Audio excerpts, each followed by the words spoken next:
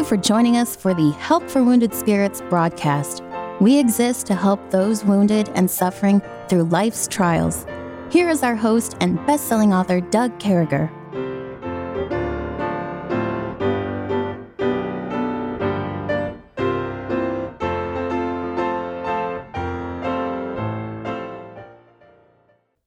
Good morning, folks. It's great to be back with you. I certainly hope this finds you well and in the arms of our Lord and Savior, Jesus Christ. We're continuing on with our series live. We recorded it live anyway at Camp Joy, Wisconsin, giving you a little taste of what camp is like. And we're going to go ahead and do a session right now on depression, and make sure you hang with us for that. We'll be right back with you. So I was reading a book one time, and the Army used to have boxes of books that they would bring on base that I guess people didn't buy or whatever, and you had like Oral Hirsch's autobiography and things like, they were books. I mean, they weren't the top 10 bestsellers from any year in our history. But one time I'm cruising along on Oral Hirsch's autobiography, and I'm going through and I'm listening to everything he did in baseball, but then he stops like after the second season, and he said, "This year is where I accepted Jesus Christ as my Lord and Savior." Mm-hmm. And he spent an entire chapter talking about what God did in his life, mm-hmm. and how it completely changed his baseball career. How baseball was no longer his God, that it was his Lord and Savior Jesus Christ, God, the Father, the Holy Son, his Holy Spirit and the Son, and then it was his family, and then he had put all these other priorities. I remember he put baseball in like 7th position, and the list went on, and the page was missing. Some knucklehead had pulled that book out and ripped that page out, and you could not buy that book to save your life. They printed them, and whoever, like all those LA fans bought them, and they were long gone. I remember thinking to myself, man, I'm missing something. Well, the great news about God and God's word is 100% sufficient. We're not missing any of his word. Right, yeah. We're going to talk about what depression looks like and what it looks like to God. So just a couple things. When we see the word heavy in the Bible, we know that the word heavy, heaviness, things like that, Greek and Hebrew words for them, it's depression. So whenever, and boy, doesn't it make sense? And people used to say, if you look it up and you start doing some research, some of the people used to say in the old times, I suffer from heaviness. My load is too heavy. And where the word depression came from and the etymology of that, it's been around a while too, but for years Christians used the term heavy. And so you'll see that term used pretty well here. And we'll go ahead and start flipping. It might take a minute. Oh, you know what? That little thing got unplugged. I'm going to have to edit this anyway. I plugged in. I can't even tell anybody how to do it, brother. You guys forgive me. Somebody's sitting in the morning. So the computer back here is I think a 2009 model. Okay, we're missing the little black thummy thing here. Did somebody take like a little black thing? The receiver, aren't you? It looks like this, brother. I'm sitting right here. Oh, you put her away. It was on the floor. See, you got to watch those things. I have to watch it. I think we're there now, brother. Okay. So when we think about depression, I want you to think about a couple things as we go through this. That depression is a pretty common thing. There's a lot of people in the Bible who suffer from depression. We'll see that as we go through. We know that David suffered from depression. We know that Abraham and Sarah suffered from depression. We know 2 New Testament wise, there was a lot of people who suffered from depression. So there's nothing new under the sun or in Scripture when we speak about depression. It's not contemporary. Yeah. It is contemporary, but it goes all the way back. We're facing it now more than ever. Probably social media, things like that, really talk about that. But depression, I mean, it's something we all go through. The righteous cry, and the Lord hear it, and deliver them out of all their troubles. The Lord is nigh, right next to us, unto them that are of a broken heart, and saveth such as be of a contrite spirit. So when I did this, I put 5 people down. 1 out of 5 people, and I'm going to talk about 1 out of 4 suffering from depression. 1 out of 5 people who suffer from depression will die by a symptom caused by depression. And there's actually a broken heart disease. If you guys read that lately, I can go out and pull that off. I'll pull that article down for you. But it's actually a mental thing that causes your body to stop working. And so depression is a really big deal. I'll get that tonight and probably put it on my Facebook page or something. But depression is the most common health issue facing Americans. Approximately 1 out of 4 people are struggling with depression. I told you we did some research. We made the videos. Pensacola Christian College, along with the campus church, paid for those videos. They were really concerned about the military and college students. And when they told me about their concern for college students, I started digging and going everywhere I could to find out, because I'm still blown away at the idea that 1 out of 3 college freshmen and sophomores suffer from depression so bad they get medical attention for it. And you would think that would be the time of their lives when things would be really good.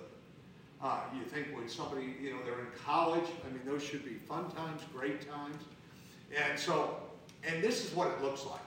So when we come out, angry outbursts, irritability or frustration, even over small matters, loss of interest in those things we love, right? Feelings of sadness, tearfulness, emptiness, or hopelessness, sleep disturbances, including insomnia, sleeping too much, tiredness, fatigue, general lack of energy, making even the small task extra effort.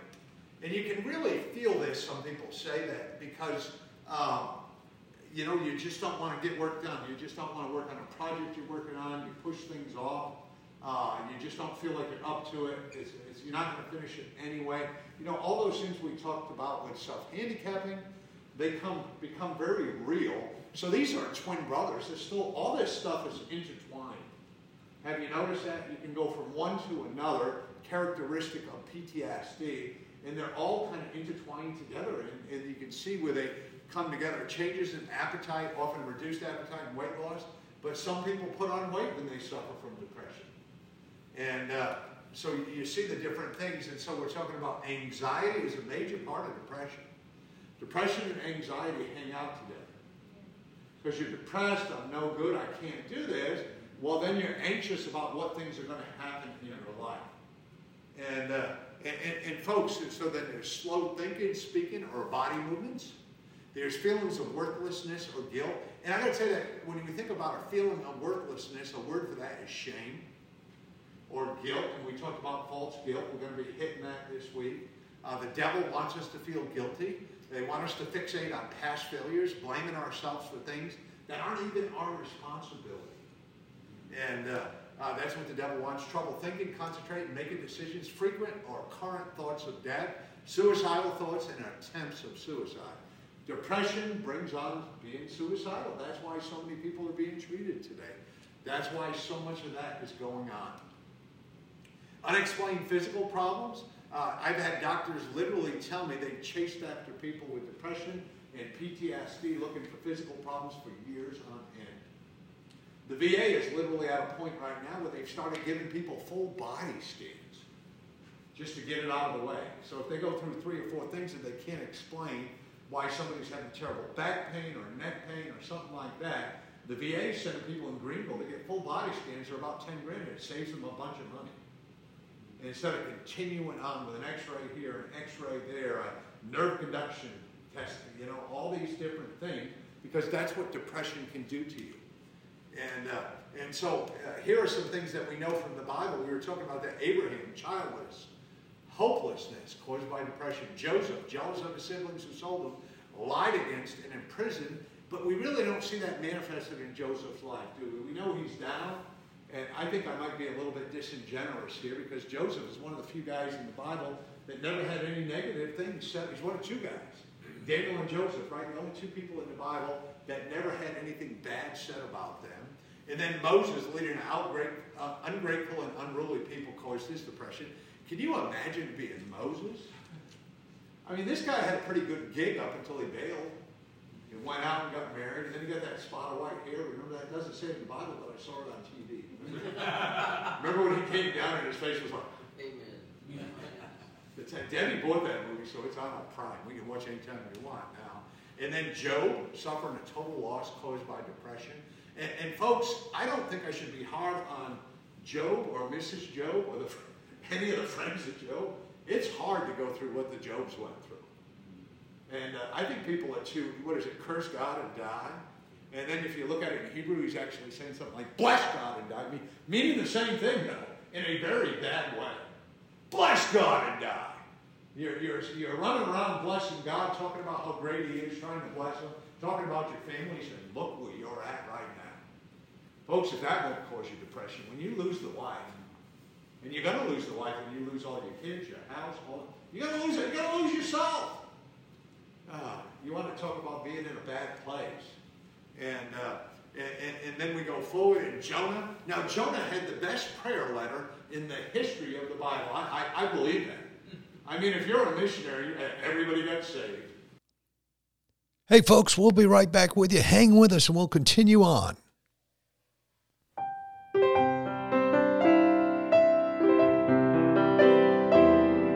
Doug will return shortly.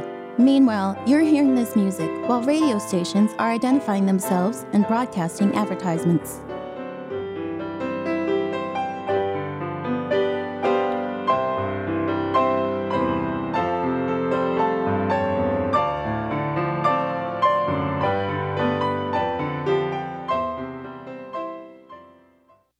I went under a juniper tree. I got an attitude problem. And you know what a juniper tree is, and we'll see it again in a minute. A juniper tree, they grind up the leaves and make laxatives out of it. So when you're under a juniper tree, it has more feeling to it than just being under a juniper tree. Yeah, I hate that when you study out Scripture and preaching. It gives you all kinds of messed up stuff. But there's a reason he's under that juniper tree. He's not under some beautiful tree that's wonderful and things like that. He's under a juniper tree. And then Elijah, now here's a guy who should have had a good gig. Yeah. You know, Elijah, God allows him to call down fire, and God said, got your back, Elijah. Right. Yeah. You know, I wonder why we never see any Tishbites anymore. You know, Elijah was a Tishbite. There wasn't racist stuff around. But Elijah, he was called by God to go stand in front of a modern day, something would be Saddam Hussein. A modern day something would be Osama bin Laden. And there's Elijah standing toe-to-toe with a guy like that. And toe-to-toe and say, hey, God sent him. You know, and God wants you to know that you better get right. And if you don't get right, the rain's going to stop, the crops are going to stop growing, the grass is going to grow, the animal's going to die, we're going to run out of water, everything's going to... And Elijah stood there toe-to-toe with Ahab. He stood there toe-to-toe with Ahab. Ahab was, the Bible says that Ahab's father, Omri, was the most wicked king there ever was. There was nobody more wicked than him. Nobody. And then you know what the Bible says about Ahab? He was the most wicked king there ever was. There was nobody more wicked than him. You know what happens in this world? We're playing follow the leader with the wrong leaders. Yeah. I mean, you can look at U.S. presidents with a scale of wickedness, can't you? Right. And it seems like the wickedness is at a new level now. I mean, because we're playing follow the leader with the wrong leader. So Elijah, here he is. He says, let's go up to Mount Carmel. Let's go up there. That's where they had all the altars built. You guys know the story. And the one that was torn down was the one to the true and living God. And here's Elijah, a prophet of God, standing up there and looking at the only altar that matters torn down. And then he sees an altar to Dagon, the fish god, and they used to put fish heads and bones and stuff around it. So they bring honor to them. They had Greek mythology people out there. They had gods of weather. They guessed who gods would be. And he says, you know that altar that's down, that's the God I serve. Yeah. But you guys serve Baal, isn't that right? Yeah, you got an altar to Baal out here. Isn't it Baal? Isn't he the God of fire? Well, why don't we do this? Why don't you guys go first and we'll pray down fire, and the person, don't you love this? And the person who your God sends down the fire will know is the true and living God. And these guys are like, we win. We got Baal, the God of fire. Man, we got this made. Let's go out there and dance around. They stabbed themselves. It's about the blood, not their blood. Right. You guys remember the rest of the story. Baal's not God. He can't send down fire. Then Elijah shows up and they make everything wet. Anybody who's ever been in the Army National Guard will tell you when stuff's wet, it's hard to start a fire. We flipped a Jeep over one time, pouring gas out when I was in the car. so we could pour it on the wet logs and light them, because we had steaks to cook and nothing would light. Elijah said, I got a God, he's going to lick all this stuff up. Put water on there, put more water, do whatever you want. You know, get camels over here, keep bringing water up. Yeah, because I serve the true and living. I would think, now, if you stop right there, right, in 1 Kings 18, if you stop right there, you think Elijah's the coolest guy who ever lived. If you stop, if you're the type of person, you start reading the Bible, and you stop right there, you say, man, what a great prophet. There's none better than Elijah. He's laying, of course, the widow of Zarephath's son. I mean, cornmeal showing up, oil showing up. Jewish people are getting cornmeal and oil all over the place every year. And they run out over there. And you think Elijah's cool. Then you get to 1 Kings 19 and you go, whoa. What happened to old Elijah? Same thing that could happen to any one of us. Don't live on your past successes. And look at your past through God's eyes.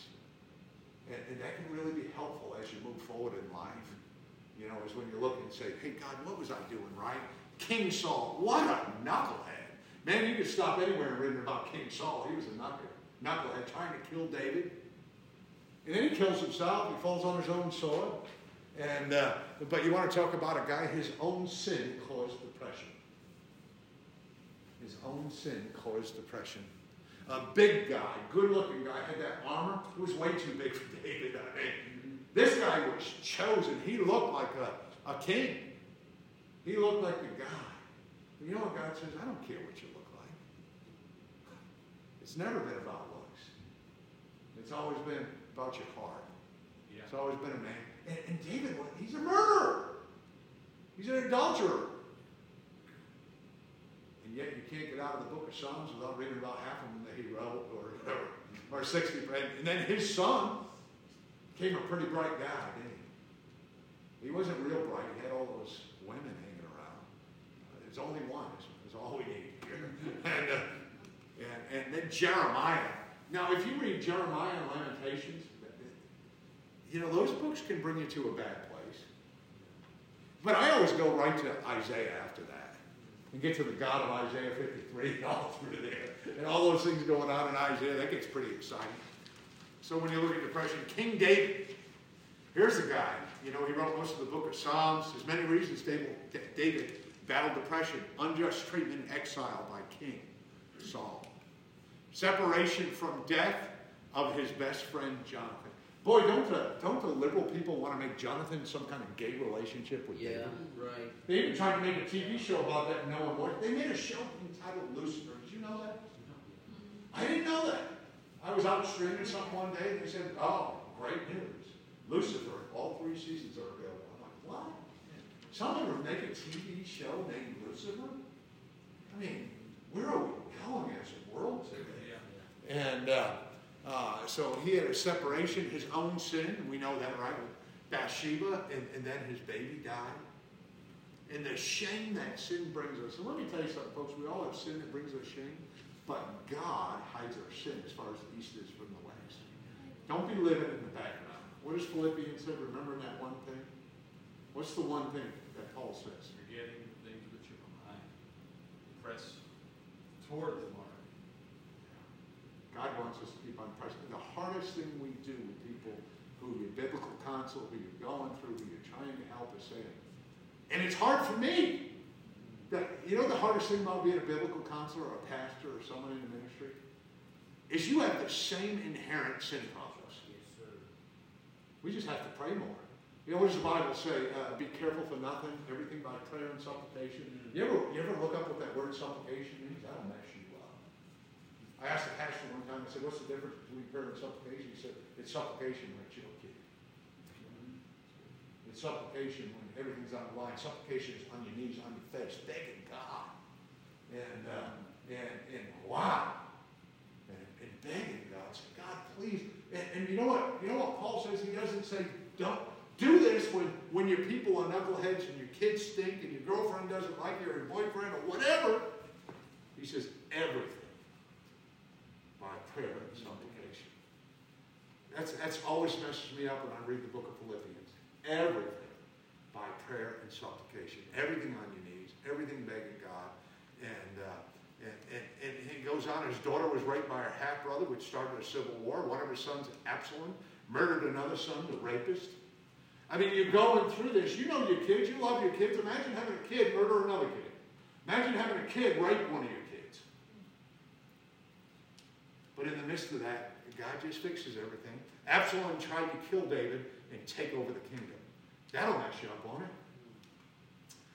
Elijah is a prophet. We know he sent to deal with Ahab and Jezebel. He deals with Ahab about the drought and goes to the brook Kerith. Some people call it Cherith, but it's Kerith. We get this program now that gives you Greek and Hebrew words. And this is what I found out. I run about 35% on pronunciation over what the real and I copy all the people I've been around. And it messes me up. Hey, folks, it's been great having you with us. We're going to finish this session up tomorrow. We certainly hope you're having a great week, and pray for us. And 1 week from today, we'll be in the middle of a camp in Bemidji. We'd love to have you with us. Thank you.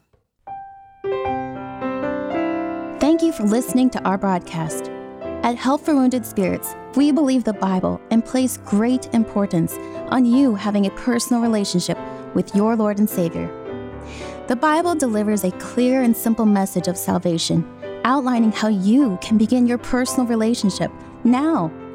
First, recognize that you are a sinner, as all have sinned and come short of the glory of God. Second, understand that there is a cost to our sin, as the wages of sin is death. Third, realize that Jesus alone paid that price. To receive salvation, simply ask the Lord to save you in Jesus' name while believing in your heart that He alone can save you, and He will. If we can help you with your salvation or to direct you to a local church, please do not hesitate to contact us. For additional helpful resources, including our new TV series, more information, or to donate and support this crucial ministry, please visit us at woundedspirits.com. May God bless you.